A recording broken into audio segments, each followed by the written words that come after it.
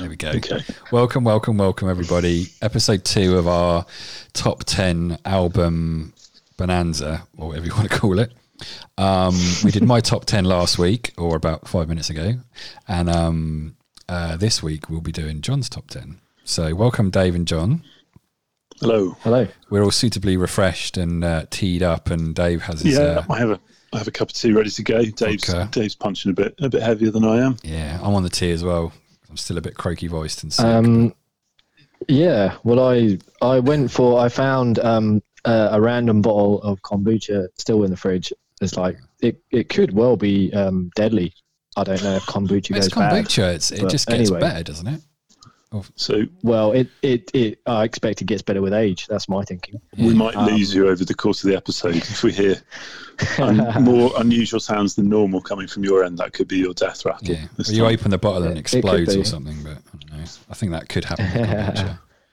Slightly explosive. It's with vodka and kombucha is pretty good. So the vodka's probably going to kill anything off, isn't it? That's in there. Well, the kombucha's all just positive probiotics and all that jazz, so it's fine, isn't it? Well, yeah, I mean, I can probably say that I can counter the vodka with spurious health claims about kombucha. So yeah, it's like a nil score draw, isn't it? Basically.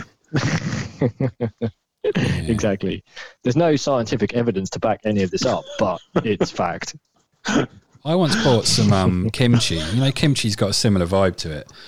I once bought some kimchi and it had a warning on the jar saying that it could explode and you had to be careful when you opened it. So that's the sort of shit you're talking about. These positive health things, danger. But most of them are explosive, so you got to be careful. It's all the fermented things, isn't it? Yeah. And, I mean, kimchi's fucking so good for side effects. Tell you what. Well, kimchi, actually, just quickly, rice, sorry, I thought I'd update you on the mushroom situation. Life cycle. Shout out to Life Cycle Mushrooms. Mushroom update. Yeah, if that's okay. I hope I'm not sort of hijacking things, but I'll be very quick about it. I've certainly found that. I think, as I mentioned last time, really, I think the most profound thing I've found is that kind of alertness and focus. Yeah, quite good, and it seems to be sort of things like I've been trying to go running most lunchtimes if I can, just to get out and get some exercise and stuff. And I fucking hate running, but I've found that what's up here? I know, but it's, as I said to you, it's more like a warm up to then do another kind of part of the workout, and just get some aerobic exercise. But I found the motivation and the focus has been good. Yeah, that's great. I need some of that. I think you might even sound a bit more alert than normal. I don't know. What do you think, Tim?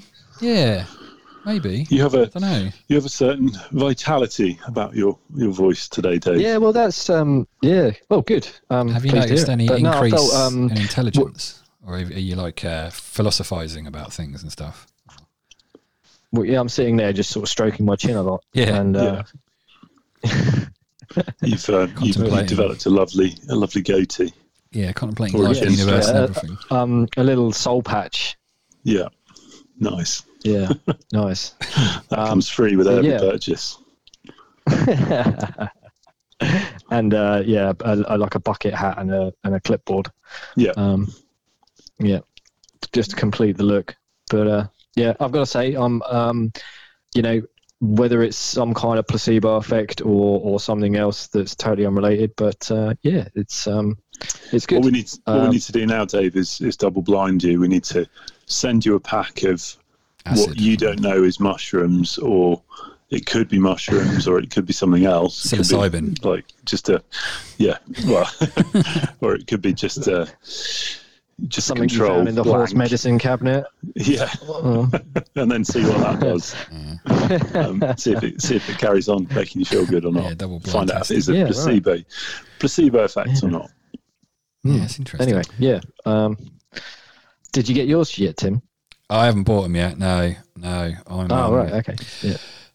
Yeah, I had to prioritise getting an office chair for my home office because I've been sitting on this IKEA kind of bar stool chair, and it's not particularly good for my back, apparently. So working 8-hour days at home on the IKEA bar stool. I mean, it's fine for podcasting, but I've been waking up in the morning with a sore back, and I'm like, shit. I think you've got to have a decent chair if you're going to be doing large spells of time. So I bought a proper, it's like a high office chair for my standing desk thing that I've got in the office. So nice. It's it arrived today. Office chair Ubered to me. Oh really? That's good. Yeah, I didn't think of that. I should have. It's fucking sweet. They're really good chairs. So I was like, no, fuck this. Like our chair at home, I thought was half decent. It looks nice, but it's shit. It fucking ruins your back. Yeah. I was like, fuck this. I'm getting my office chair. To be honest, I think mine was the cheapest one I could get. So what? Did someone go into your office and get it then, or? Well, someone was still at the office, I sent an Uber to get it. And I just expensed it. So amazing. Yeah, we've still got a skeleton crew at our place. Actually, you wouldn't have thought of doing that before your mushroom trial. No, you just been sat on a pile of books or something. I don't know. Yeah. This was pre-mushroom. Oh shit. Yeah. Oh, right. Maybe that's the reason for your new alertness. Maybe it's your office chair that has allowed you better blood flow into your brain. Yeah, better circulation. Maybe. Well, there's been other factors. Like every morning, I've been doing like a yoga thing before I sit down to work and stuff, and that helps as well. I think. Yeah, that's a good way to start the day. I think about doing that every morning, but I don't.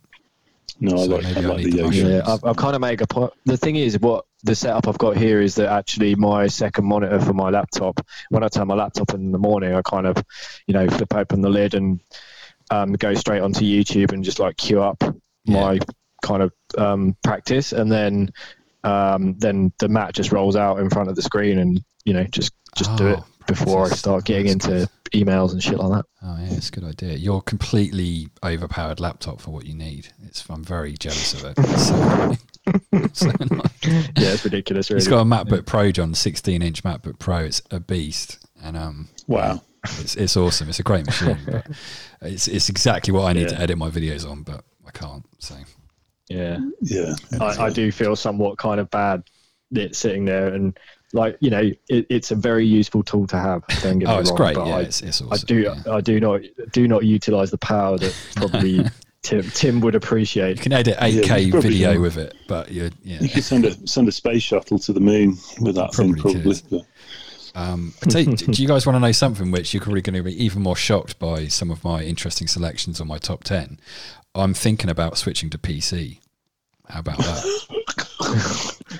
Fucking hell. I know. Wow. That is quite shocking. That's bombshell. I'm going to actually do a podcast about it because I've been theorizing about this for weeks, and it just doesn't financially make sense to drop that much money on a Mac.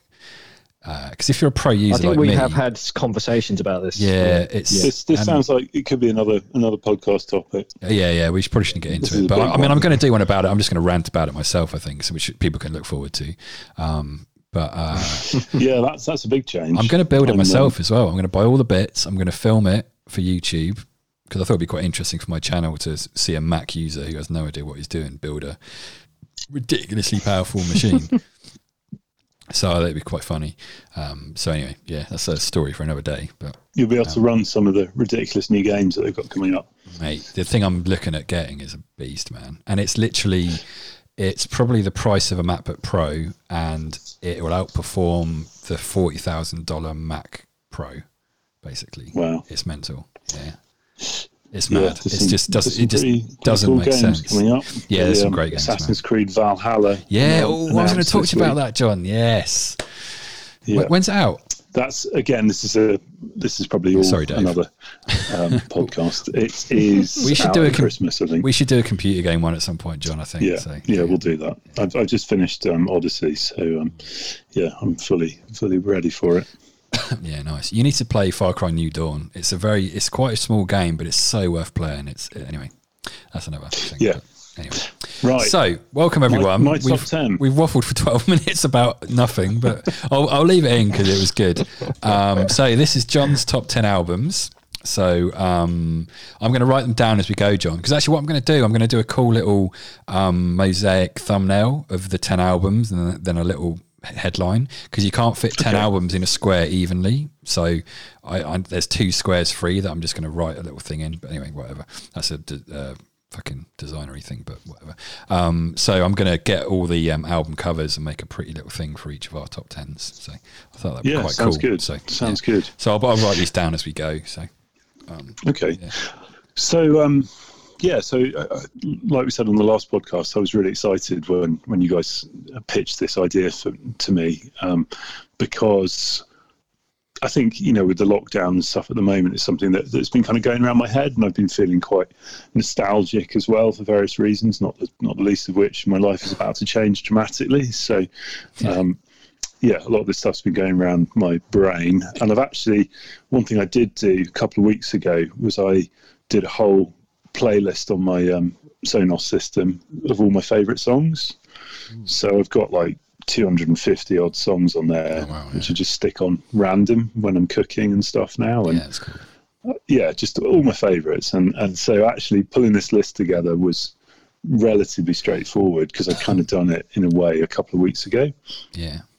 And I think, one of the key things for me, I mean, like you guys, I love music. My musical taste is maybe slightly different to you guys in some ways, which we'll get into. But I think in the same way that films are, for me, music it's an emotion engine, and it just it helps you to kind of engage with life and feel, and it can take you in all sorts of different directions, both high and low, and everywhere in between. And I think I'm hoping my list kind of goes across that gambit of emotions. So I think great music for me is something that makes me really feel and also something that has a lot of melody in it as well. And I think melody is something that has become more important to me as I've got older. I sort of started a lot of my musical journey similar way a lot of us did in the 90s with kind of grunge and Britpop and stuff like that, and then through starting to play guitar, I ventured down a slightly darker road. But I came with you along that for a bit to some live gigs. You joined me in some of those darker avenues, and I think I don't listen to a lot of stuff that's that kind of loud and nihilistic anymore. But there's definitely still kind of threads of that running through the music that I listen to. So we'll dive right in with a nice dark album. so number 10, although it's not dark in a heavy metal kind of way. So number 10 is Fever Ray. Fever Ray. Okay. From 2009. Fever Ray. Okay. Yeah. So I don't know whether you guys are familiar with Fever Ray, but it is a solo project from Karen Dreger, who is one half of The Knife. Oh yeah. Who people may know from Heartbeats, the song that Jose Gonzalez covered of theirs. Oh yeah. Okay.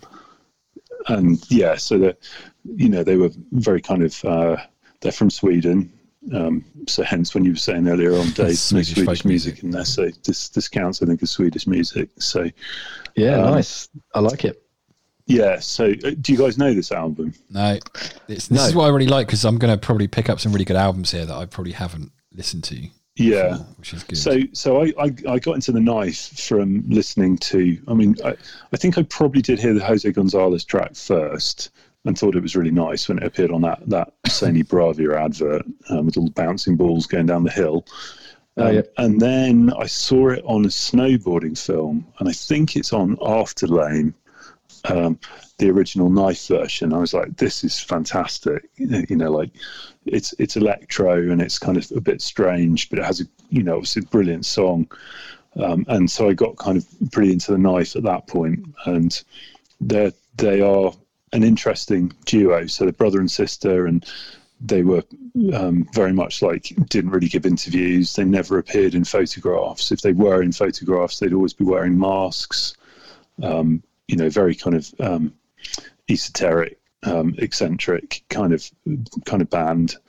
And then so I kind of knew The Knife, and then I hadn't really heard the Fever Ray album, and then I did a snowboard trip, an extended snowboard trip around about 2010, 11, I think it was, with or maybe, yeah, I think it was that trip anyway. But my friend James and I drove down to the Alps from the UK, and we'd been on a previous trip in Andorra. So we'd gone out with some people to Andorra, spent a week there, flew back to Gatwick, and then got straight in my car, got on the ferry, and drove down through France overnight to Tignes.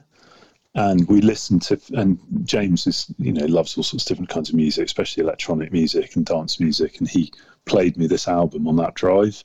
And it was a drive that it was pretty challenging because we were so tired, and we thought it was a good idea to drink Red Bull to keep us going. Jesus, yeah. No. And one of us drove and the other slept. And I remember sort of hallucinating our way down through France on the autoroutes. Yeah, and I think at one point I was driving along, and all the power pylons on the side of the road started turning into big people running along.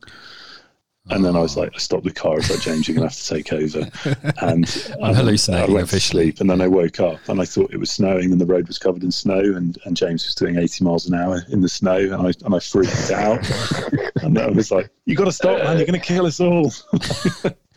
So my love of this album really came from that trip. And it's amazing. It's an amazing album. It's dark electronica.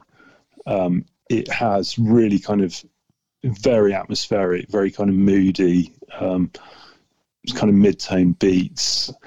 If anyone has watched Vikings, the TV show, the title track, or the track that plays over the title credits, is a Fever Ray track, which If I Had a Heart. So it became quite famous as a result of that. And yeah, I mean, it's an astonishing album, and she pitch shifts her voice quite a lot as well. So there's only sort of certain elements of the song where you actually hear her voice normally. A lot of it is pitch shifted down, and it's brilliant. It's a brilliant album, and I've seen her play live. Went to Bestival and saw her play. She did a headline act at Bestival. And again, she didn't appear as herself. So all of the people in the band were wearing like human face masks, so just blanks basically. And she wore an outfit that was like a giant clock, so you could only see the lower part of her face, and all the rest of her kind of costume was done up as a clock face. And they had this laser show, like laser light, and like you talked about, I think in your top 10, Tim, like one of the live things that you've seen was the best sound system ever. Well, the sound system she had for this album was like sitting underneath a jumbo when it was taking off. It was just unbelievable. It was, the bass was so powerful, it felt like your insides were liquefying. Yeah. And I think it's a lot of the reasons why our hearing is fucked. It was, yeah, exactly. It was just amazing. Like we'd kind of crowded in, because a lot of us were big fans of this album. We'd crowded into the middle of the tent, so we had a great position right in the center, and just these lasers kind of arcing over, and this sound which was just all encompassing. Yeah, and it's just a phenomenal album, and I keep coming back to it again and again. And she's released other music since, which is good, but nothing I think that will top that first album of hers. And the videos are brilliant as well. The album's called Fever Ray as well. The album's called Fever Ray. Yeah, okay. Fever Ray. It's not on iTunes, which is strange. No, it's strange. Yeah, I'm surprised. There's Plunge 2017, and then there's Seven 2009. But it seems like that's a remix album. Seven is a track on Fever Ray. Yeah, but it doesn't seem to be. Yeah, that's weird. So it isn't on Apple Music, people, so you can't listen to it on there, but I'm sure you can find it if you're... Yeah. If it was on that trip, John, I'm sure I probably heard it at some point. I'm sure you will have heard bits of it. You'll have heard me playing it over I remember your joining you late on in that trip. That's right, yeah. And hearing the story, just crying with laughter about your freaking out on the auto. Yeah, it was certainly one of those times in your life where you're like, this is really surreal. That was a really good turning up fresh legs, and then you guys have just been destroyed by snowboarding too much. And we hit it. You were just hard. Like eating ibuprofen like Smarties. Yeah. and Jesus. being old Bad. men. And that was what fucking, how long ago was that? Oh, I don't like to 10 think years it was far too long ago. I think it was more than that. It was a long time ago.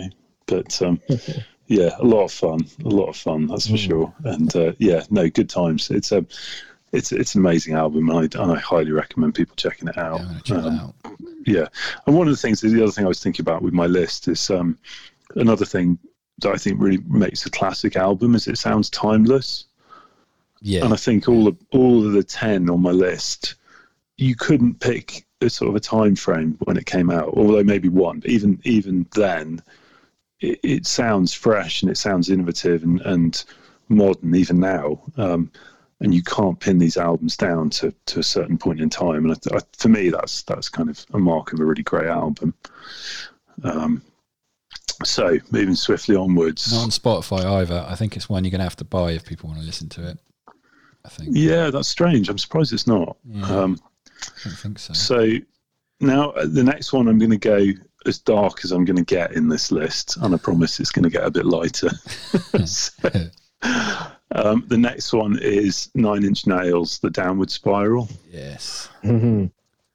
Which I think you both probably will have heard or are aware of. Oh yes, of course. Yeah. It's like I said at the beginning, I kind of, my early years of embarking in my musical journey was very kind of heavy metal fueled. So I listened to a lot of Metallica and Slayer and Sepultura and various things like that. And I was very like, it's got to have a guitar in it or it's not cool.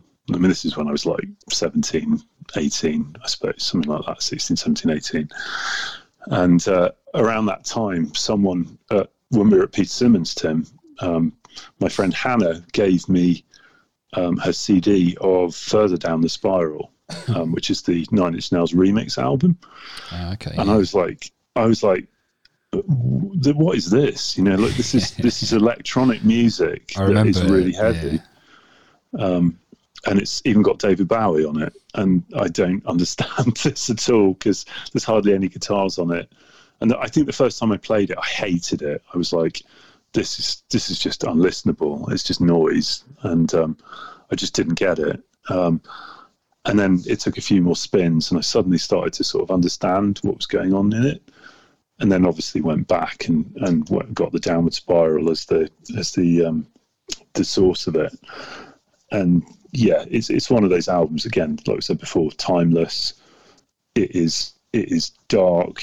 It still has great melody, like great tunes in there, you know, literally sing along tracks. And but yeah, like it's the sound of someone going through a downward spiral. And it's quite interesting, you know, reading about the album. They recorded this album in the house that Sharon Tate was killed in, who was killed by the Manson family in 1969. So Trent Reznor hired the house out and basically moved a load of equipment in. They recorded this album in the house that all those things happened in. And you can almost get that kind of feeling that must have been there coming through onto the tape. Yeah. And it is nasty. Like the industrial noises in it are vicious, and it's like, but it's almost cathartic as well. And I think certainly when I was growing up, you know, to listen to something like that, I have these conversations with Kat from time to time because she never quite understands, as many people don't, why I would listen to things that are nasty, but they're cathartic. And almost like, for me, if you can take yourself through that process with someone else, it's almost like coming out the other side. So and that certainly when I was younger was very important. I told you this was going to get deep, didn't I? Yeah, I could never get my head into that album. I do remember at the time trying to listen to it. Yeah, I just couldn't get my head into it. I mean, it's not everyone's cup of tea, and I totally understand that. I just think it is so raw, powerful, and it goes to some places that you know a lot of people will be very scared of going to, understandably. But there's some classics on there, some dance floor hits like Closer, which is just I mean, that track has been used all over the place. And I think the really interesting thing from an album like this is it's a jump off point for obviously the rest of Trent Reznor's Nine Inch Nails output, but also was a jumping off point to where he is now, where he's, you know, an Oscar winning, Grammy winning artist doing film soundtracks and TV soundtracks, and is super well respected for that, along with Atticus Ross. The soundtrack they did recently for Watchmen is brilliant. I know you haven't watched it yet, Tim. I don't know what I can watch it on over here. That's the problem, because it's an HBO thing, so I don't know. I think you just have to buy it. We just bought it, but it's really great, and it's a lot of why it's really great is because the soundtrack is fantastic. And so, this is you know, pretty much the kick-off point for Trent Reznor's career. I think it's probably fair to say. Yeah. And it's got some real bangers on there. It's very innovative in terms of like the use of sound effects and industrial noises and stuff like that. And I still love it. And I still, if I'm having a bad day and I'm pretty pissed off for whatever reason, it's an album I can put on and just be like, rah, and then it's all gone. So. Yeah, see, I do that with certain hip hop albums. Do for me, like the real upbeat, the aggressive stuff, like like Samari the Rugged Man stuff. It gets me like that. It sorts me out. So it's cathartic, isn't it? I think that's the right word, and I think that's something that you know, people that don't listen to music that is of that kind of mindset and perhaps don't really get, is it's a way of letting those emotions out. It's not a way of like entering those emotions or heightening those emotions. It's a way of processing those emotions. So for me, I think it still has its place to do that. And like I said before, I just think it's a timeless classic and very innovative, and but also very aware of its past, and it knows where it came from, and Reznor's got amazing musical taste himself as well, and it's no surprise that around this time he was very, very friendly with David Bowie, and produced some of Bowie's stuff, and they did various songs together and toured together, and it's fascinating, I think. But shall we move on to the next one? Let's number do the 8. Number. And are these in no particular order, or are these They're in no particular order, but I have ordered them just because I just needed some structure to talk around it. But they're in no particular order, and I think I would choose each of these albums depending on how I was feeling at the time, quite happily. So the next one on my list is a Radiohead album. And it's not what some would consider the classic Radiohead album, which is OK Computer. My favourite Radiohead album is In Rainbows. So I don't know how much you listen to Radiohead, Tim. Not a whole lot, to be honest with you. Yeah, it's weird. It's I think from looking at my top 10, I think I just went down that kind of trip hoppy route into hip hop kind of thing, whereas I'd never, so something like Radiohead, I obviously was aware of it and listened to some of their stuff, but it was never an album that albums that I sat down and listened to in the same way that I would have done with other albums. So I think because of my stoner days, I just gravitated towards a certain sort of music, I guess. I don't know. No, I think that's fair enough. And I think that's really interesting about having these conversations, is that, even though you and I came from very similar backgrounds and have gone through a lot of the same experiences, our musical taste is it's not a carbon copy, is it? No, which is the other person's. So and that's the fun thing to talk about it, I think, in terms of like, why these things mean a lot to you in particular, and it's just fascinating insight into a person, I think, as much as anything, and also the experiences you've had. With the Radiohead stuff, I started listening to Radiohead probably, the first I heard, I was probably about 13, and I heard Pablo Honey. I went on a school trip, and there were some guys in the year above us who had Radiohead t-shirts on, and didn't really know anything about Radiohead at the time. So I heard Pablo Honey, and then when the Bends came out, started listening to that. So I was listening to them very early on, and the Bends, and then OK Computer are obviously, absolute masterpieces. I mean, OK Computer is a 10 out of 10 album on almost all critics' lists. It is, it's one of those seminal albums of our time in terms of what it did differently, and how a band that was going down a certain road of kind of indie rock then completely left fielded and changed into something else. And then they did that further, obviously, when they did OK Computer, not OK Computer.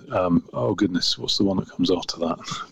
My tired old brain. The one with Idioteque on it. I just don't know Radiohead well enough.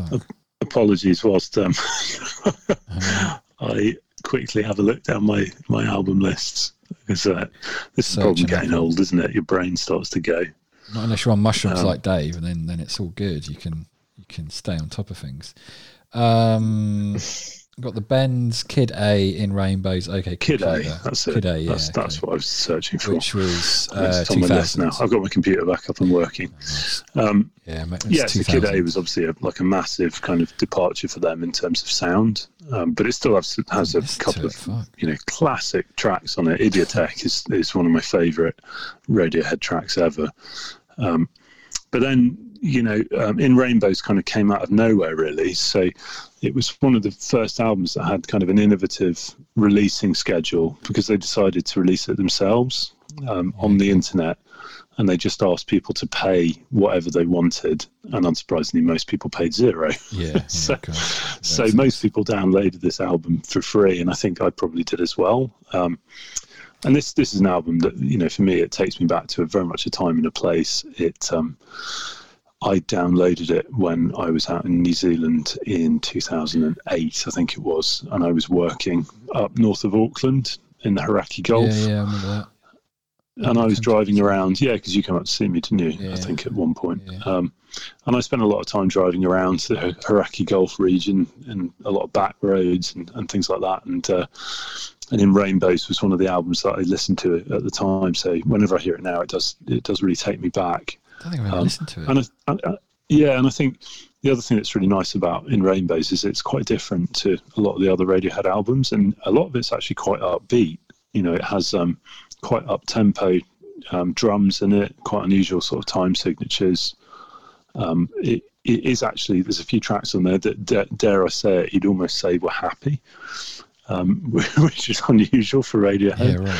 Yeah, right. But then again, it goes through sort of the gambit of those kind of emotions, but then and so you have various fantastic songs starts off with 15 Steps and things like that, and then it has a wonderful track, again one of my favorites, Weird Fish's Arpeggi, which is amazing, and then carries on through the album, and then it finishes up with what I think is an absolute sucker punch of a song, and just floors you, and I think it's just devastating in terms of how emotive it is. And it's a song called Videotape.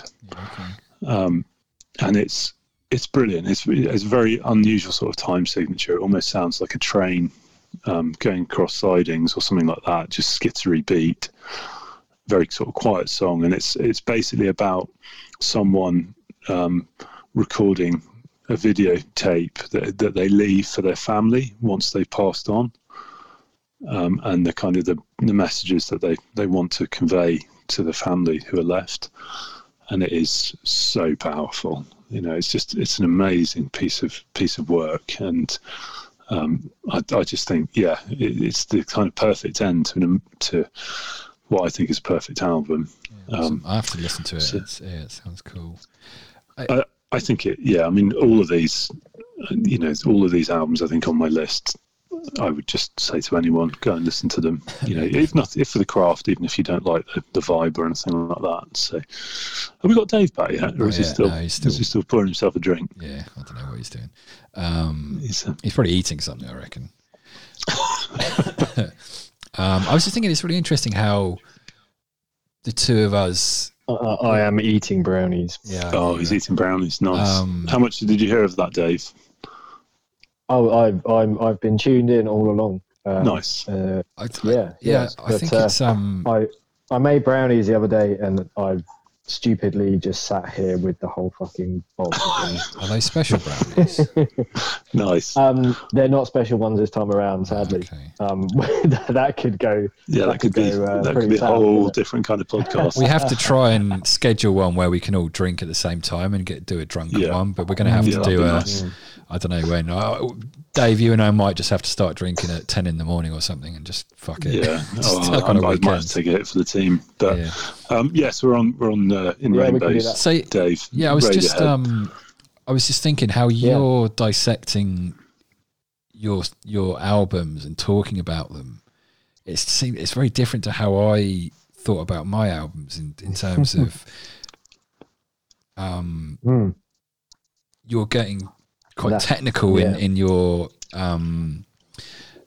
breakdowns of the albums. Yeah. As opposed to me, that was just really kind of emotional connections with them, I suppose. I suppose you have got those emotional connections as well, but then you're going like a level deeper and to specific tracks that have certain that stand out to you for certain reasons, and I think it's just really interesting. Yeah. Yeah, and I think that there's probably a few more of those to come, to be honest. Yeah, no, it's good. But yeah, I think like one of the other things for this list for me, and I remember having conversations with my friend Patrick about this back in the day. You know, we talked about albums that were all killer, no filler. And yeah, I think all of these albums are all killer, no filler.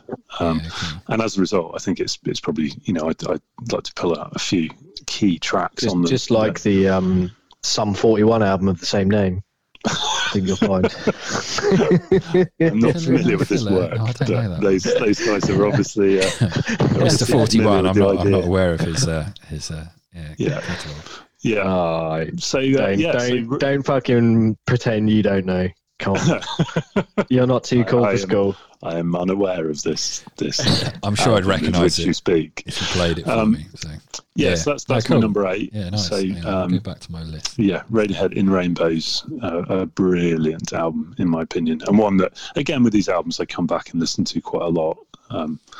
And it's a very good album. This is a really random thing to say, but John, I reckon you'd get on really well with Felix White out the Maccabees, because me and Dave listened to him a lot on Tailenders podcast, and his musical tastes I think are very similar to yours, I'd say. Okay. Because I think he when they were talking about, they actually talked about Radiohead in one of their shows ages ago now, and I think that's his favourite album out of them. All of them was In Rainbows. I think it was an interesting conversation. Yeah, he said. I'm sure that was the one. Yeah. So it's interesting. It's a slightly unusual choice. You know, it's not what most Radiohead fans would choose as their favourite, but yeah, I just think it's different, and I think it has that kind of upbeat feel to it as well, which is actually quite surprising for Radiohead.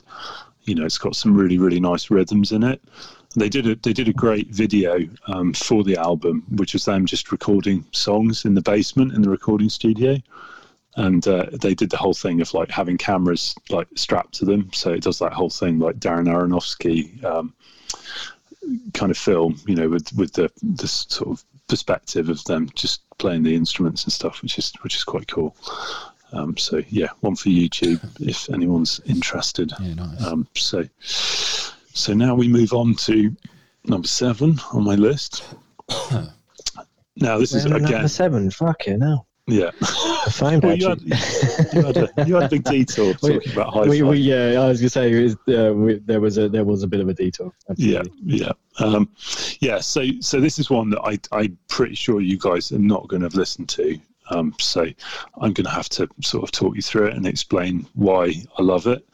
So this is a band called Dead Can Dance, and the album I've picked from them is called Dionysus. So Dead Can Dance. All your fucking albums are really hard to spell. Dionysus. So I'll give you some background on this one. So Dead Can Dance are a duo who started in 1981. So I recognise the name from as we somewhere. are. I do recognise the name. I was going to say, I thought the name rings a bell. But that's all. Yeah. Like, it's sort of from my dim and distant past. Yeah. So if I say, so there's the two people in it. So there is a lady called Lisa Gerrard, and then there's a guy called Brendan Perry. So Lisa Gerrard, I first heard her music, and I think like the rest of the world first heard her music when they watched Gladiator. So she did the soundtrack to Gladiator along with Hans Zimmer. And so feel the power. that one. Contender. that was a classic. That track, yeah. Brilliant. So I'm hoping this is a film that even you have seen, Dave. Gladiator, yeah. Well, a long time ago. I couldn't tell you anything about it, but anyway, yeah. Carry on. So there's a track at the end of the movie called "Now We Are Free," which is the bit where basically he's fought Commodus in the arena, and he's been murdered by Commodus. Spoiler alert for Gladiator. Oh, you've ruined it, John. Fuck. Yeah. So basically this song kicks in, as he's dying. And as the film ends. And it's a track that I think most people would recognise. It just got used everywhere for a couple of years when Gladiator came out. It was all over, like whatever you watched. There was this track playing in the background, and I just thought her. Sorry, what was the track called? Do you remember? Now We Are Free. And it's a beautiful piece of music. So I was like, whoa, who the hell sings that? So sort of did some research and realised it was Lisa Gerrard from Dead Can Dance. And so I sort of didn't know anything about them and decided to get one of their albums, and I got an album there. It's called Spirit Chaser, which is all of their albums are quite different. They started off being kind of quite kind of gothy in a kind of Cockatoo Twins kind of 80s goth movement, 4AD record label, and this Mortal Coil and various things like that. And then they started exploring different elements of kind of world music and historic music. So they did albums that had a lot of Baroque things in, or Middle Eastern, or almost kind of like, it sounds like someone's trying to play some of it in the background. They're trying to play Now We Are Free. I mean, you know that song, right? Yeah, I think so. So I was like, so a lot of their music is, I mean, Spirit Chase is a really amazing album, and it has that sort of similar feel of Now We Are Free. But some of their other stuff is a bit more challenging, like kind of medieval music, or it goes a bit sort of world music, and almost a bit sort of new age in some of their albums, which understandably is a bit difficult for the palate sometimes. But then they had a big kind of hiatus where Lisa Gerrard was off doing soundtracks, and she's done a whole pile of different soundtracks now for various films like Whale Rider and The Insider, I think, and a bunch of other things, who she worked on with various different people. But then her and Brendan Perry got back together, and they did a new Dead Can Dance album called Anastasis at the beginning of the decade. And then last year they came out with, I'm pretty sure it was 2012 Anastasis. Dionysus. And Dionysus is it's like the culmination of all the best bits of Dead Can Dance, just distilled into 38 perfect minutes. Nice. And it's basically designed as like a ritual. So Dionysus is the Greek god of wine. Sort of wine and hedonism and kind of partying. So there's two acts to the album, Act 1 and Act 2, and they're split into sort of different tracks. And it's like very kind of tribal kind of rhythms. And they use different instruments and different musicians and singers from all over the world, and different noises, and there's like jungle bird song, and then there's like a herd of goats up on some Turkish mountain, and all sorts of stuff in there. But it is like, it's a meditation album of basically a ritual, and it's phenomenal. It's so good. And actually Lisa Gerrard only sings on two of the tracks I think on it, or two of the sort of pieces of music. But yeah, if anyone is vaguely interested in transcendental music that will just take you to another time and place, Turkish give it a mountain spin. goats in it. Yeah, I don't like listening to music that doesn't have Turkish mountain goats in it anymore. Who doesn't? Yeah. Who doesn't, Yeah, right? It's just As so, well. you know, If it's not got that, what's the point? Yeah, I mean, this is a pretty unusual cut that probably a lot of people won't have heard of, but I've added it to my Yeah. list, mate. So I'll check it out. So it is brilliant. Like if you can just like put it on some headphones, light a candle, turn the lights off, and just let it be a ritual. Yeah. And it's designed as like it follows the myth of Dionysus through his kind of arrival and then worship and stuff. So it is designed as like this kind of rite, and it is.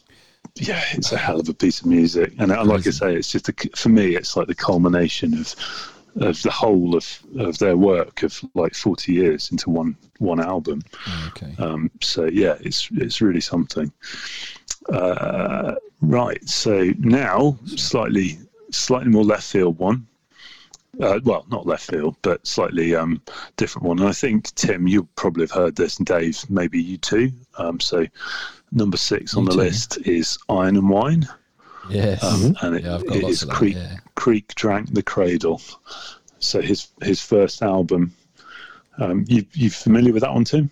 I think I've got all of their stuff on my iTunes list. Let me I need to look at the cover because I'm not very good with names. It's the kind of brown and red album cover. Hang on. Yeah, give us a So sec. Yeah, I definitely will have heard it. I couldn't necessarily name you a bunch of tracks from it or anything like that. yeah, a lot of yeah, his songs so- get used in Yeah, different I sort of like films. I like the music definitely. Yeah, it's kind of like Americana, indie Americana stuff. Oh So, yeah. yeah, really, really nice. And Yeah, it's good stuff. I first heard Sam Beam is the guy who is Iron and Wine basically, and he started basically I think he was a film student or something like that, and he started just with a guitar and a 4-track in his bedroom, just recording songs, and he did various kind of like bootleg bits and pieces, and then got picked up and released Creek Drank the Cradle as his first album. 2002, that one came out. Yeah, so I first heard them when I was staying with Reap and Reet in Wellington, again in around about 2007-8. Yeah, I it think was. that's when I first got one of those off you. I think we did some music copying, and I'm pretty sure Yeah. that's when I first Yeah, could well be. Yeah, heard about them, I think. I first, I heard one of his albums basically on a listening post. Do you remember those in record stores? Oh yeah.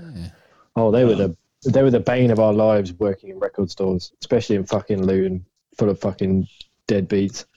Yeah, just yeah, you imagine just all the get things you caught on them. Jeez, imagine it now, man. Oh Fucking hell. god, yeah. But you used to just get these pricks like yeah, stick this on, will you, man? And like all their mates would rock up and like crowd around and fucking start snatching the headphones out of their hand and like ripping them off the wall, and you're just like, fuck off. Yeah, and then they Get out of the fucking shop, you little pricks. and then they break, and I can imagine it must have been a nightmare. God. Well, there was a nice record store in Wellington, and they had a couple of these listening posts, and they had Iron and Wine, Shepherd's Dog, and I was like just killing time in Wellington, basically just wandering around shops, and wandered into this record store and stuck this on, and I was just like, no, I'll have a listen, and I was like, oh my god, this is amazing. Yeah. Yeah. I absolutely loved it, and so I got Shepherd's Dog, and then sort of picked up a few of his other albums he had at the time. But yeah, in terms of his music, it's something that I again have come back to an awful lot during the years, and as the years have gone by. And I think my favourite album is still Creek Drank the Cradle. So it's his first album. I think I listened to that one. I think I've listened to like Kiss Each Other Clean and Yeah, that's right. Beast Epic as well. I think I listened to that one recently. Yeah, he's Beast Epic's his new album. It's really good, actually. Yeah, it's kind of a bit of a return to form, and he's just a really good songwriter. And again, he's able to kind of conjure up images with his lyrics that are very tactile. You just feel that you're there with what he's singing about, and for me anyway, you can just like you're transported to some small house in the middle of nowhere in America or in the deep south or something like that, and the trees and the rivers and stuff. It has a very kind of earthy nature feel. And there's a couple of songs on that album.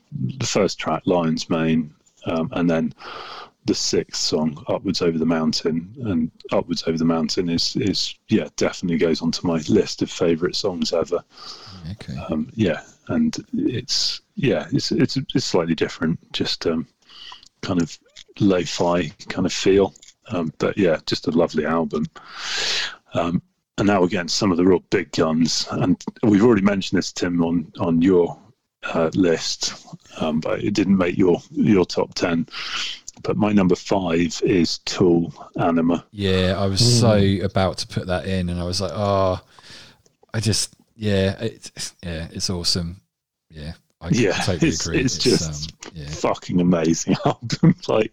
It's been the basis of my musical taste for many years. First year at university, I listened to that a lot, man. It was one of those. Yeah, it's so good. Dave, I don't know, you've liked Tool, don't you? I think. Yeah, again, probably a band that haven't always been kind of on my radar. And I've certainly appreciated their music, but never really kind of dug deep. I enjoyed a lot of their latest record. That's one of those things. Yeah, I'm a bit strange when it comes to listening to music sometimes. Like I'm one of these dickheads that latches onto a track sometimes, and kind of really plays it a lot, and I go back, but sometimes I just think, well, it's just fucking good. That's why I'm going back to it. So that's fair enough. Incredible band. Just the talent and the way that they craft their music is spectacular. Oh, they're just mind bending. And their new album, Fear Inoculum, it's a hell of a return to form after 13 years or something like that. But how because it was me and Roop who got into Tool back in the day, and actually I have to give credit to Roop because he got the album first. I think he'd read Kerrang or something and picked it up. Correct. And he basically what happened was he bought the album, and I remember when he bought it, he came round to my house with the album, and we didn't really know anything about it, but I think he picked up, because there's a couple of different versions of it, and the really cool version is the American version, which has those kind of pictures that I think they're called lenticulars or something like that. That basically when you rock them back and forth, they change. Oh yeah, lenticular. I think that's what they are. So they had that on the American release. So the kind of the eye kind of moved and stuff if you rocked it backwards and forth. But we didn't have that version. We had the crappy English version that they brought out back then.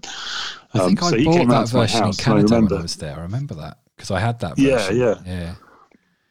But I remember sitting in my bedroom, which was on Stony Lane. You remember that, Tim? And Reap and I sat there and we were like, okay, let's have a listen to this album, which is supposed to be incredible. And we stuck it on, and there was if anyone knows this album, there's a couple of funny little kind of interlude tracks in it, I think 4 of them or something like that.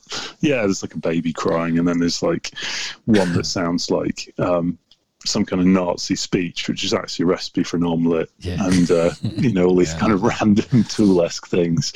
So somehow, just purely by coincidence, we were like, oh, we'll listen to track 4. What the hell's this? This is weird. Let's listen to track 7.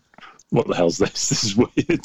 So I think we managed to accidentally just listen to all these random little fill tracks and just thought, this is complete shit. What the hell have we bought? So basically the album got thrown in a box at Reap's house and never listened to again. And then he went away. I think he did a PGL job or something one summer where he was off teaching windsurfing or something like that somewhere. And he basically drove around my house and just dropped off a box full of CDs in it because he wasn't going to take them. And I was like, I'll go through some of his random stuff. And I picked up Anima and decided to listen to it from the beginning, and I was like, oh my god, this album is incredible. I remember listening to it at uni, and I got really stoned once, surprisingly, in my little halls. It's like how all your stories I know, start. in my little halls of residence, and it was like middle of the afternoon, and I was I'll put Tool on, so I put it on, got really stoned, and then sort of fell asleep, but only like half asleep, and I kept drifting in and out while the album was playing, and then I remember waking up to that track with the baby crying, and just not knowing what the fuck was going on, and just being so messed up about it, and then just drifting back off again, and then the album just continuing, and then waking back up for Enema. I think that's the real classic track. Yeah. With the real crescendo, and just builds up and up and up, and then it just drops into this melodic wave. Oh, it's fucking amazing. That track is just something else, and vivid memory. Yeah, for me. and the pattern, the drum patterns in it, and the guitar sound just completely unique, and obviously Maynard James Keenan's voice is just, he's got one of the best voices in rock. He's up there for me as well in terms of male vocalists. Like he's something else, and it's all the imagery and the videos that went along with it, and just the playfulness of it as well, with those funny fill tracks we talked about. But even the name in itself is a fun name. So if people don't know, then it's a combination of anima, which is Latin for spirit, and then enema, obviously. So it's like spirit enema.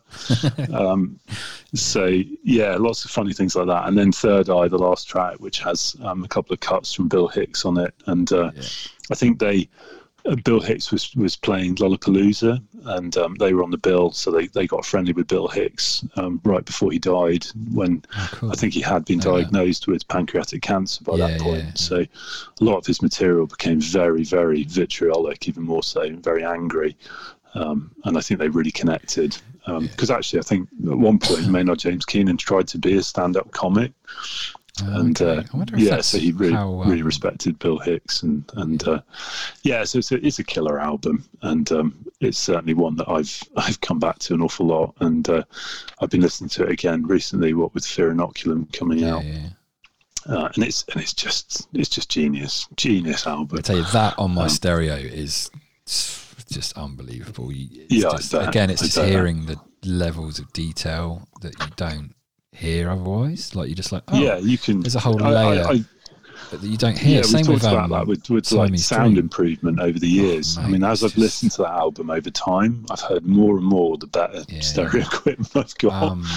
It happened with Siamese Dream with me the other day. I put it on my stereo. I just want to listen to it on a decent system, and I'd heard stuff in that I'd never heard before. I was like, whoa, there's just a depth in there that you just don't get through a normal thing. It's just it's wonderful, isn't it? It's like it's almost like finding hidden things, and it's amazing, and that again, it fits in quite nicely with the whole Tool thing as well, because there's a lot of hidden stuff in their music. So in one of their albums, which I think is pretty incredible, so in 10,000 Days, there is 2 tracks that if you joined the 2 tracks together and then play them over the top of one of the other tracks, it makes a whole nother track. So, oh God, that's mad. Just mental stuff like that. 10,000 Days, actually. And they hid the kind of the fact that you could do that in the artwork. So if you remember 10,000 Days, it was the one that had the stereoscopic images that you could look through, and the 3D pictures. Just a brilliant piece of packaging, and they hid all these references to 23 in 2 and 3 in the artwork, and so if anyone doesn't know about the hidden track on 10,000 Days, go and hit YouTube. So they're just something else. I'd want to put it together myself, though. I'd want to actually figure out. Do it. Yeah. Cool fun. And then other things like on Lateralis, the title track on Lateralis uses the Fibonacci sequence as a rhythm pattern. So cool. Just clever, clever stuff. Talking about the Fibonacci sequence is a nice little segue into headphones, which is one of my passions. Yeah, there's these Sony high-end headphones. They're about $3,000, and the inside of the headphones, where you've got between the speaker and your ear, there's this pattern, like a metal wireframe thing, and that's been mapped out using the Fibonacci sequence because it offers the least like musical resistance or something like that. Like it's the best pattern to have sound waves traveling through between a speaker and your ear. If it's in this sort of thing, it's fucking mental. It's so cool. Anyway, Fibonacci. There's a reason why it appears in nature a lot. You know, it's in the petals of a flower and the spiral of a shell, or things like that. So it's deep. I told you it was going to get deep on this podcast, didn't I? I really want those headphones, by the way. They're one of my ones that I've almost bought many times, but I couldn't quite justify $3,000 on a pair of headphones. That's a lot of money to drop on some headphones. Oh, mate, they're just fucking beautiful. Anyway. But yeah, if anyone's going to, it's probably you at some point. Yeah, fuck so yeah, mate. I shall await that purchase. Yeah, right, so we're on the top 4 now. So if anyone's been listening to Tim's podcast, they can already figure out what 2 of them are. But we're going at number 4 with the Beatles and Sgt. Pepper's Lonely Hearts Club Band.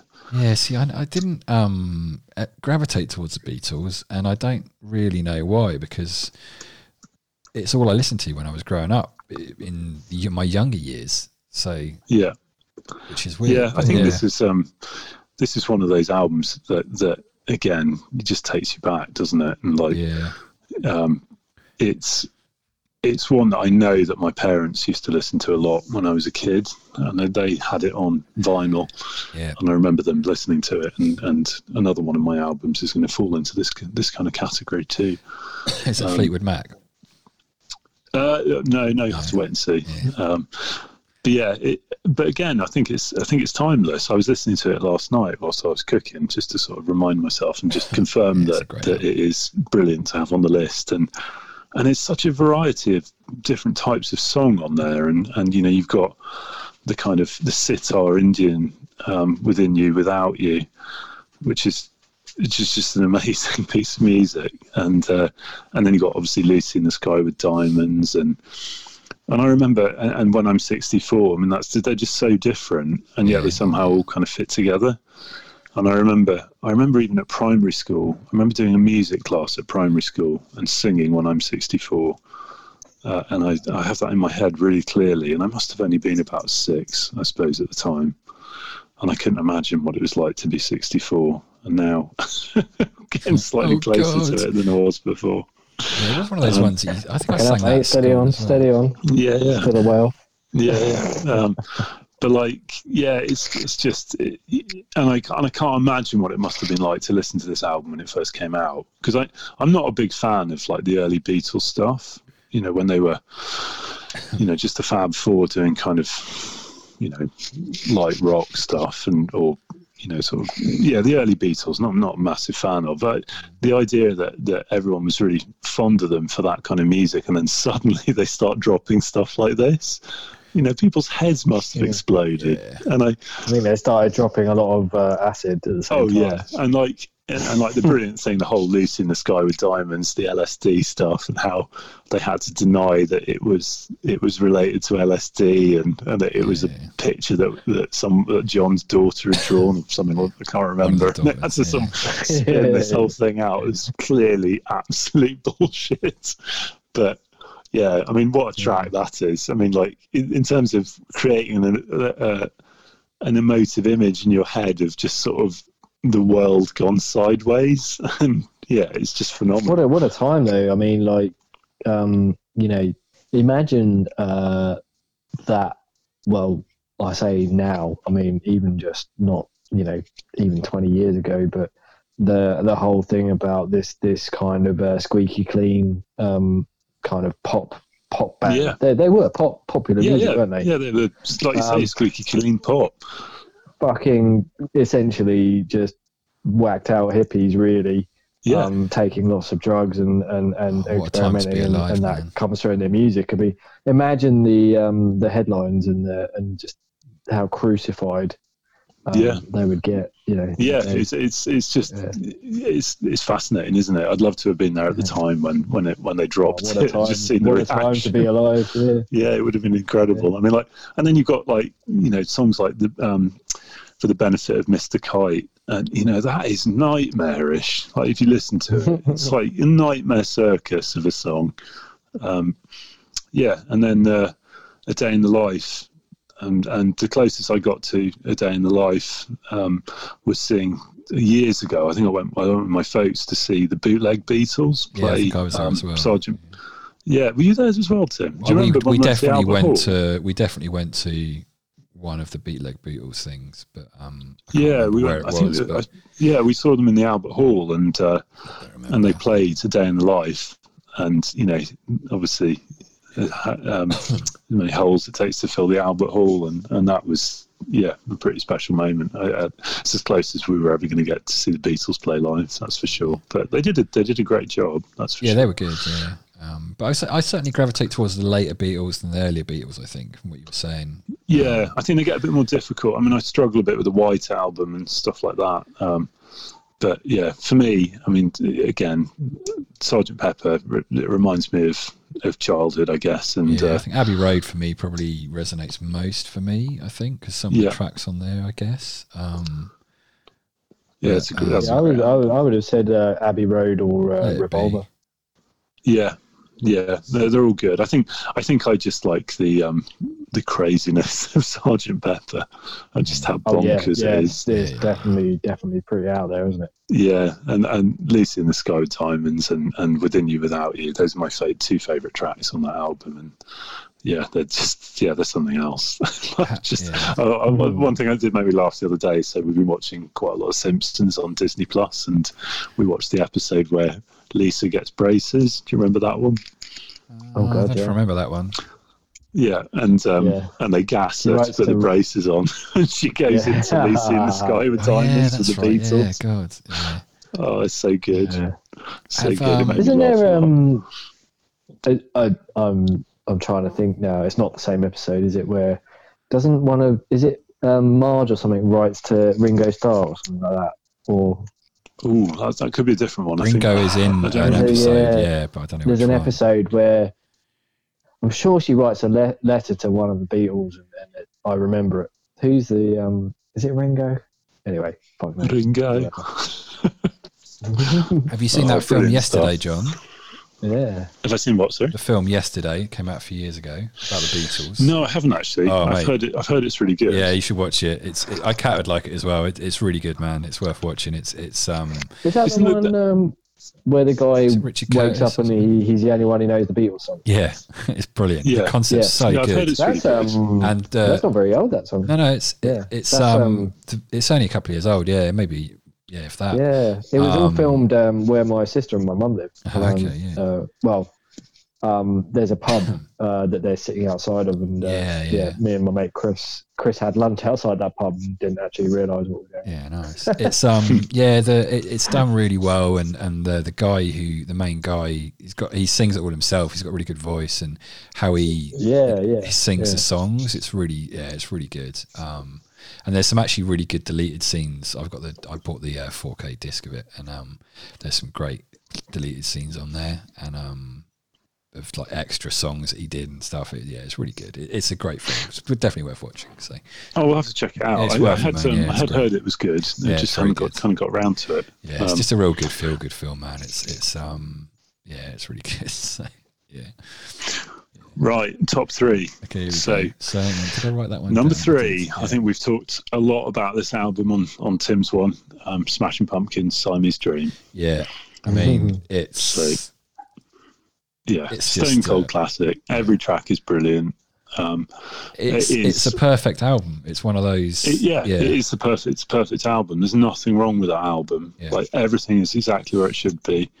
And I think the other thing that is really nice about this album is that, you know, a lot of grunge and that kind of music, Nirvana and stuff was always sort of lambasted and attacked for being really kind of negative and downbeat.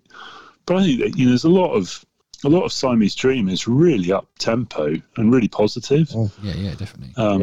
You know, Today and Cherub Rock and they're just great tracks. And Rocket, I just think is, you know, it's transcendent. Like I love Rocket. I think it might be incredible tune. Yeah, it might be one of my favourite songs on that album. And And the video's brilliant as well. If you remember the video with the kids building the space rocket in the garden and then blasting off into space. Yeah, Do you remember that? Yeah. Yeah, it's such a cool song. And the bit in Rocket where I think it's about 3/4 of the way through the track where all the bass and drums and vocals drop out. Yeah. And it's just the riff playing, the guitar riff, all on its own. That pure riff is just, I think that's one of the best bits in any song ever. It's just is that also the one where then it's just the drums as well? Or is that a different track when just the drums come in? It's yeah, I don't know. I can't remember which one it is. Is that Cherub Rock? No, I don't know. Maybe. Yeah, they're all just. I need to listen to it again, man. It's making me want to listen to it again. Fucking hell. All classics. I want to go and just Mayonnaise, man, crank it up as well. Ridiculously loud. Yeah, do it. We were playing it last night, and it's so good. And again, like you put it on a modern system that has good sound on it and good bass. It just opens the whole thing up to a whole new level. Insane. The other track on there that I love, particularly love, is Mayonnaise. Mayonnaise, mate. Yeah, I really like that tune. Yeah. It has like a brilliant kind of arpeggiated intro, little kind of plucked guitar piece, and then just drops into the riff is ridiculous, killer, killer riff, like with pinched harmonics in there as well. And I've spent a long time trying to play that on the guitar well, and it's such a hard album to try and play because you essentially most of the album you've got 30 guitars making the noise. So one guitar just never does the job. But Mayonnaise, what a track. Even Space Boy as well. I mean, it's one of the more well-known ones probably off that album, I suppose, but apart from maybe Today. But I just such a good song, and I think Tim, you and I probably listened to that a lot together when we were younger. But it's still I love great. Hummer as well. I love that tune. It's still great. Yeah, man. That's phenomenal. Track 4, isn't it? Yeah. Oh my great God, intro. I want to play some of it, but blow everyone's ears out or something. But and it's an album. It's just like a big warm hug, isn't it? It is. It's got that guitar sound. I just don't know. I've never heard anything like it. I don't think there's ever will be anything like that. Because in order to get that sound, you have to basically drive 3 other people completely insane. And they spent years not really talking to each other after that. Quite incredible. Sounds like Tim's cranking it up in the background. Copyright infringement, Tim. Be careful. You can get away with 30 seconds. Bearing down on you. I don't think we've got enough listeners to really. If I get some sort of infringement, then that would be brilliant because it means there's enough people listening like to it. It's like, yes, we made it. I've been banned. Harmonic Whiskey Tales taken down. Yeah, give it a fine. I think you get away with 30 seconds or so. Fuck it, it's all right. It's like they do on Desert Island Discs, isn't it? Great album. I mean, and on vinyl as well, which is another one of those ones. I've got on vinyl. I might have to go and buy the remastered edition, I think. Yeah, it's good, man. And actually, I was going to say as well, for Melancholy, there's a 4-disc version, which I don't know if it came out a few years ago now, but there's 2 extra albums basically of all the B-sides and demos of all the songs, and there's some really great stuff on there. I need to get that. Brilliant. I think I saw them when it came out, and I was I think they might have come out when we were away, and I just forgot about it. I almost bought it on vinyl, but it was like $300. I was like, fucking hell, maybe not. Yeah, they're not cheap, are they? Yeah, because it was like something like 10 bits of vinyl or something. Yeah, it's just it's amazing. Such a good album. So right, top 2. Yeah, here we go. So one of them we've already mentioned before and talked about it quite a lot. Massive Attack, Mezzanine. In a similar kind of way as you said, Tim, this album was a defining album for my youth, and it's just on another level, man. And Massive Attack have made some great music in their time, and I particularly like Protection.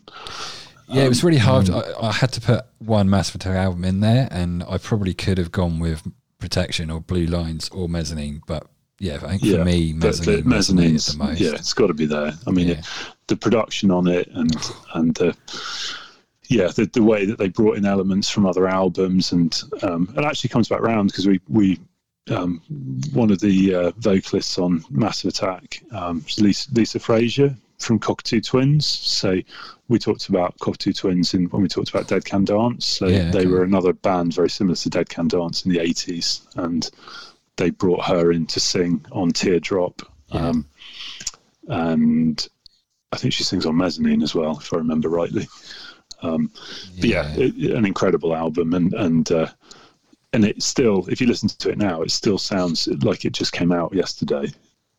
It's so still modern, and it was so ahead of its time. And a lot of it was recorded in they had a studio just near the Coronation Tap up in Clifton in Bristol. Oh yeah, cool. Yeah. So when I was a student, we used to literally drink in the Coronation Tap, pretty much next to the studio. And I used to. You one up to me on this one, Tim. You've actually met them. Yeah. I had was a chat pretty with lucky. Daddy G, but I used to live down the road from Daddy G. When I was remember you student. saying that. Yeah, you've seen him and stuff. Yeah, and we used to see him on the way to when we were walking up to uni. He used to wave to Daddy G as he was heading off in his Merc. I actually managed to get Ben tickets. Proper full behind the scenes backstage tickets for their gig in Bristol on the Mezzanine tour, but I got him a phone number that he just had to call, and he never did. I was chatting to 3D, and I was my brother lives in Bristol, and we started chatting about Bristol and this stuff. He's like, I'll get him into the gig when we're playing there in 4 months time, whatever. I was like, oh yeah, sweet. So he said, this is this girl, you call her and you say I gave you the number and she'll get you tickets and everything you need. I was like, oh sweet. And gave it to Ben. I don't think he ever did anything with it. Yeah, but never mind. He was probably that was his first year at uni, or maybe second year at uni, so he was drunk. Yeah, guaranteed. Yeah. So no, it's And then great.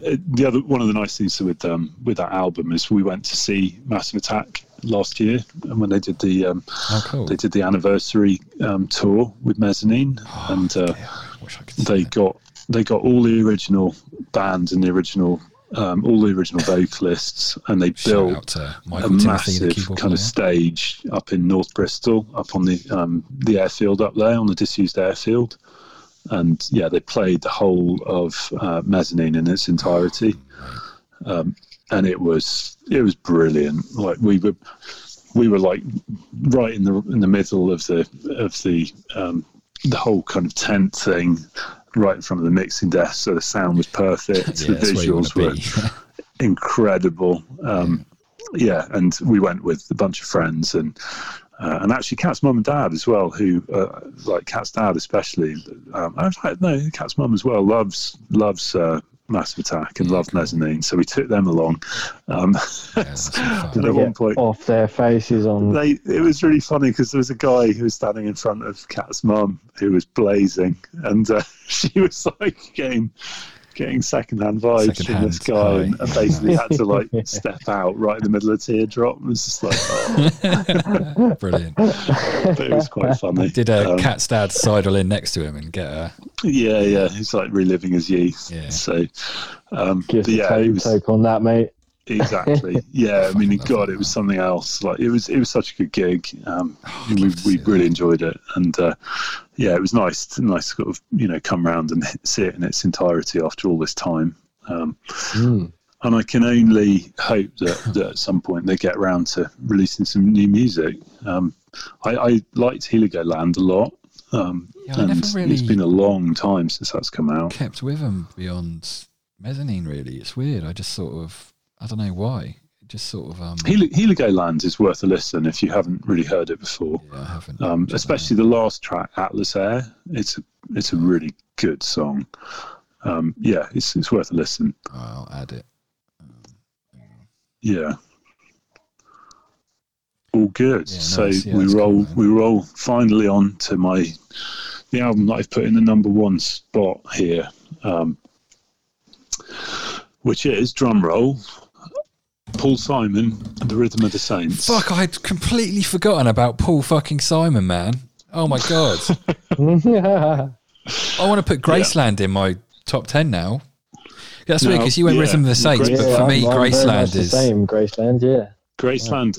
I was rocking either or between Graceland or Rhythm of the Saints, and I love Graceland. You know, probably I got that on vinyl as much as well. as this album. I mean, Graceland, Rhythm of the Saints is the album he did after Graceland. They're almost like a bit of a pair for me. Like obviously Graceland is the South African album, and the Rhythm of the Saints is the South American album.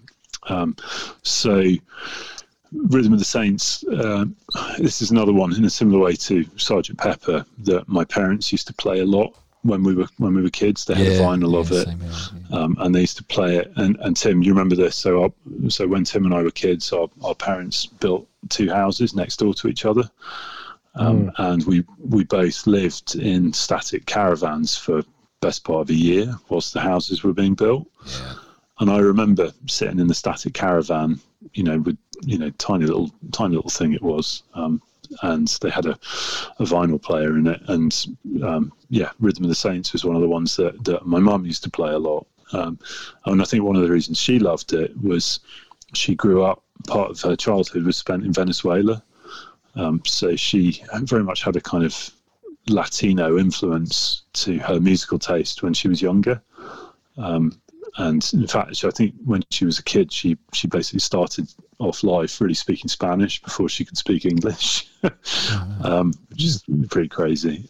So she loved that kind of South American vibe. And I kind of forgot about Paul Simon pretty much until I'm probably about halfway through uni, I think. And then somehow heard Graceland again and was just like, transported. Yeah.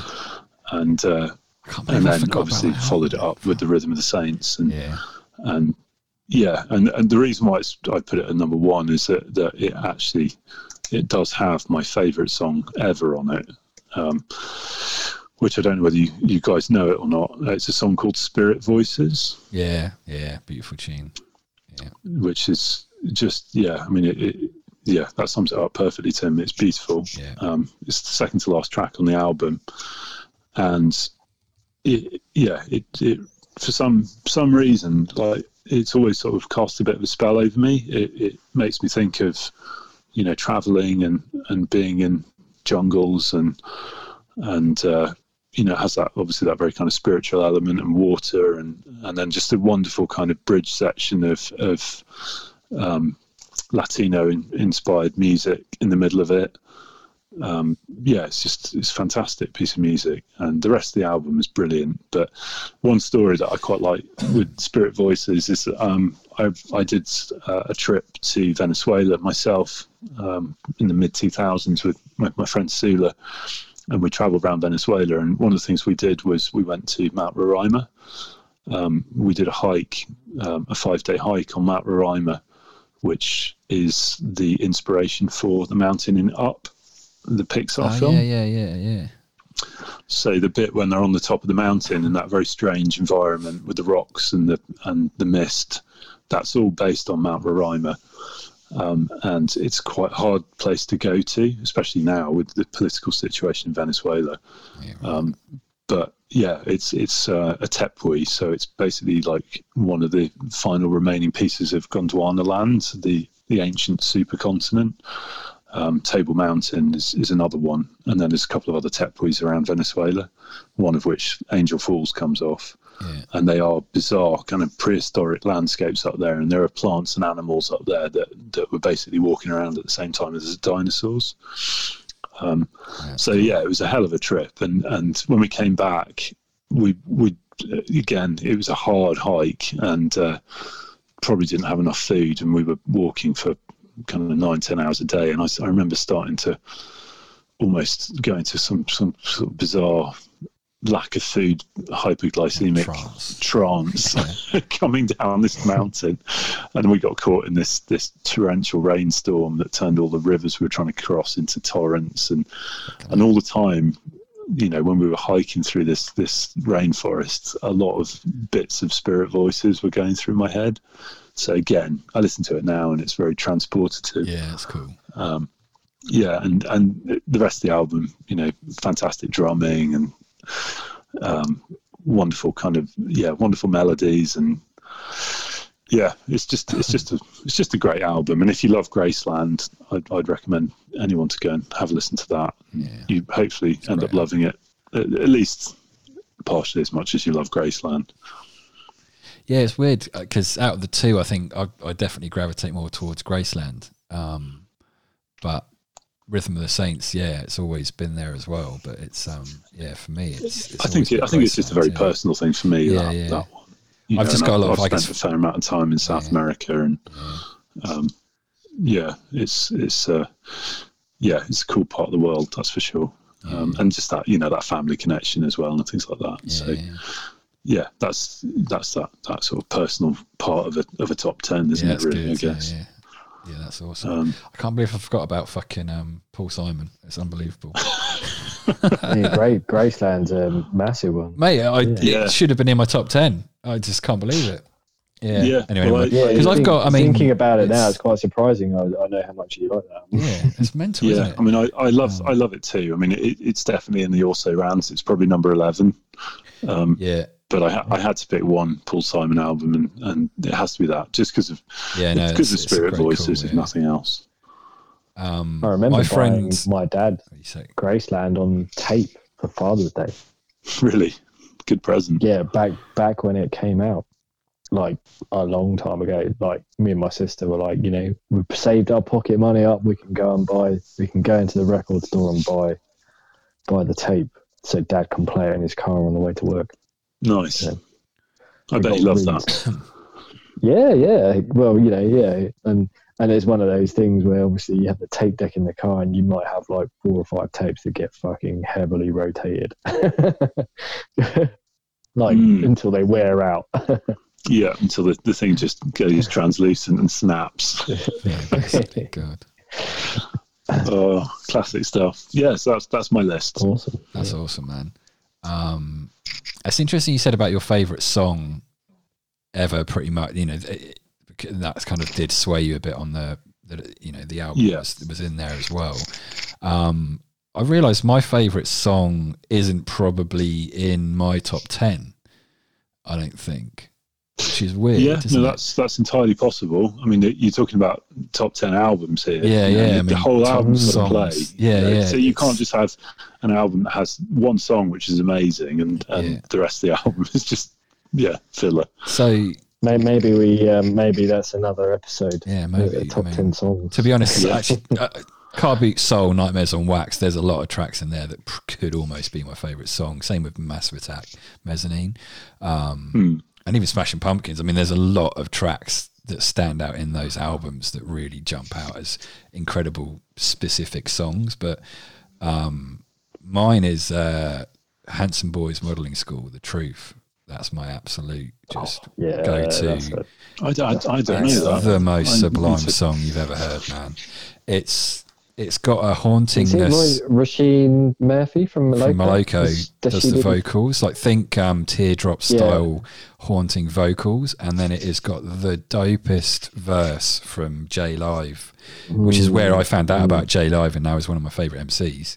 It's got one of the dopest verses of all time in it as well. Like his verse in that is just just slick, and oh man, I'm gonna have to remind me of that. I'll have to have a listen. Yeah, so I mean, it's a very good tune. Yeah, it's fucking great. But listen to it on something decent though as well, man. Like, get Cat's headphones out and stick it on there. It's sense, and just make sure you're not disturbed. It's one of those tracks. Like, whenever I put it on, I remember being at a party once, and it was at that time it was like 2 a.m, and everyone was mellowed out, and there was only a few of us up and about and able to talk, and we were chatting about it, and I was like, I've got to put this song on, and I just made sure everyone shut the fuck up. I was like, if anyone starts talking, I'm turning this track off. It's one of those tunes you just have to just sit and listen to. And send me the link for that. I'll have to have a listen. You almost don't need to say anything there, because as soon as it comes on, everyone's just captivated by it, and you just have to. That's it. You're in with that song. It's incredible, man. But I'll send another track like that for me is Damian Marley and Nas, Patience. Yeah. Oh yeah. I love that track. I saw them live, man. I don't love that album. The album's got a couple of other good songs on it, but the rest of it is like it's okay. But that track in particular is just It's such a killer track.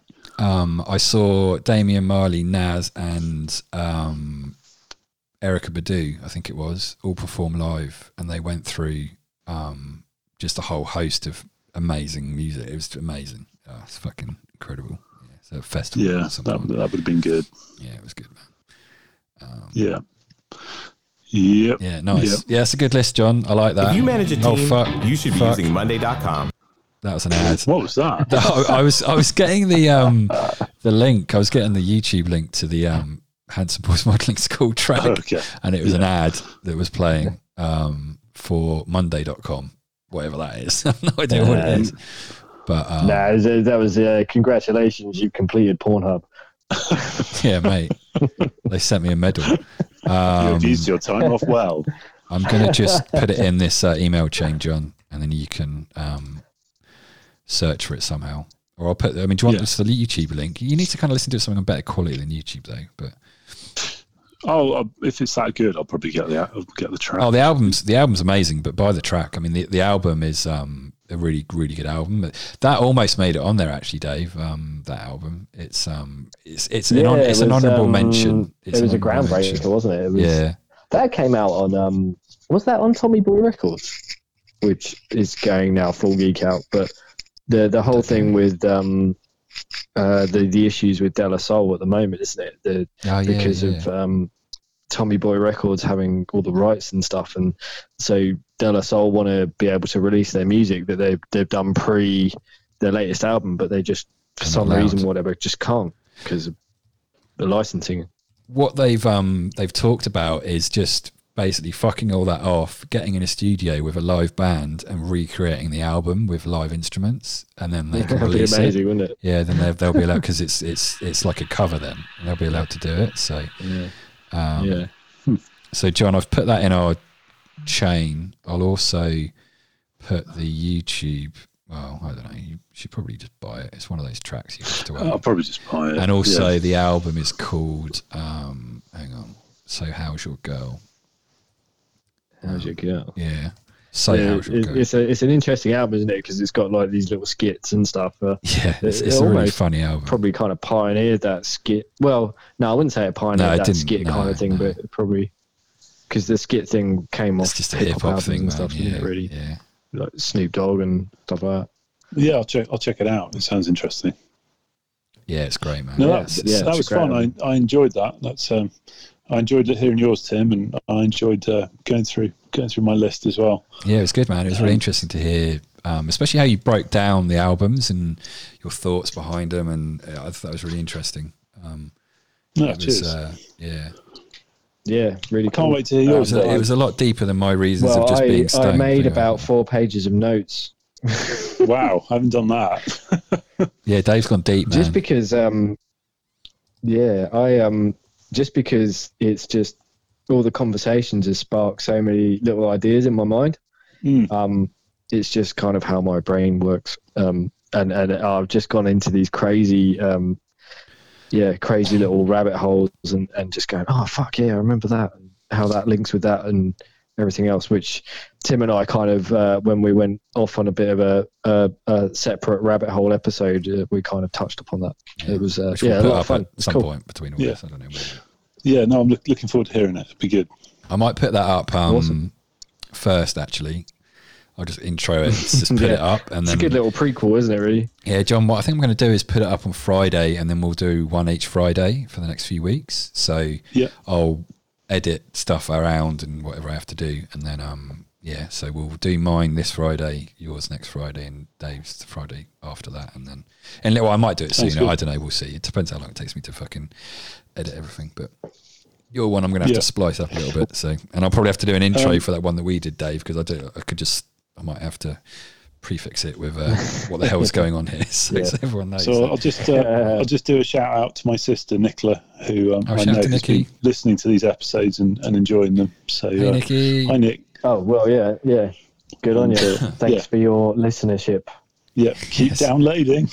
Yeah, spread the word. We need listeners. I want to start making money and off sleep this. well. Yeah. Cool. So I wanted to mention Sublime as well, because I mean, fucking hell, for me, just amazing. But you're wandering into the also rounds, Tim. Yeah. We'll talk about that on the save it. Well, so yeah, for anyone that doesn't know, we're going to do so essentially we've got 3 episodes coming out: my top 10, John's top 10, and Dave's top 10, and then we'll do a 4th episode where we just talk about the albums that didn't quite make the cut and just go into those as well, because I think that'd be quite interesting, because there's some bangers on my list as well. So yeah, it's and by the 74th episode of us banging on about all our favourite music, you will be thoroughly either this could elongate out into a lot of one of the two. This could elongate out into a lot of episodes actually, but anyway, it's good though. It's all good content. It's really good fun talking about it though. I've really enjoyed it. So yeah, awesome. Cool. Sweet. All right, guys. Well, so cheers everyone for tuning in. We'll be back with Dave's list next, and we'll chat to you soon. Cheers, everyone. Cheers, guys. I'm going to go because my bladder's about to explode. Yeah, I need a piss, man. Fuck. I shouldn't probably end the podcast like that anyway. Right. Catch you later.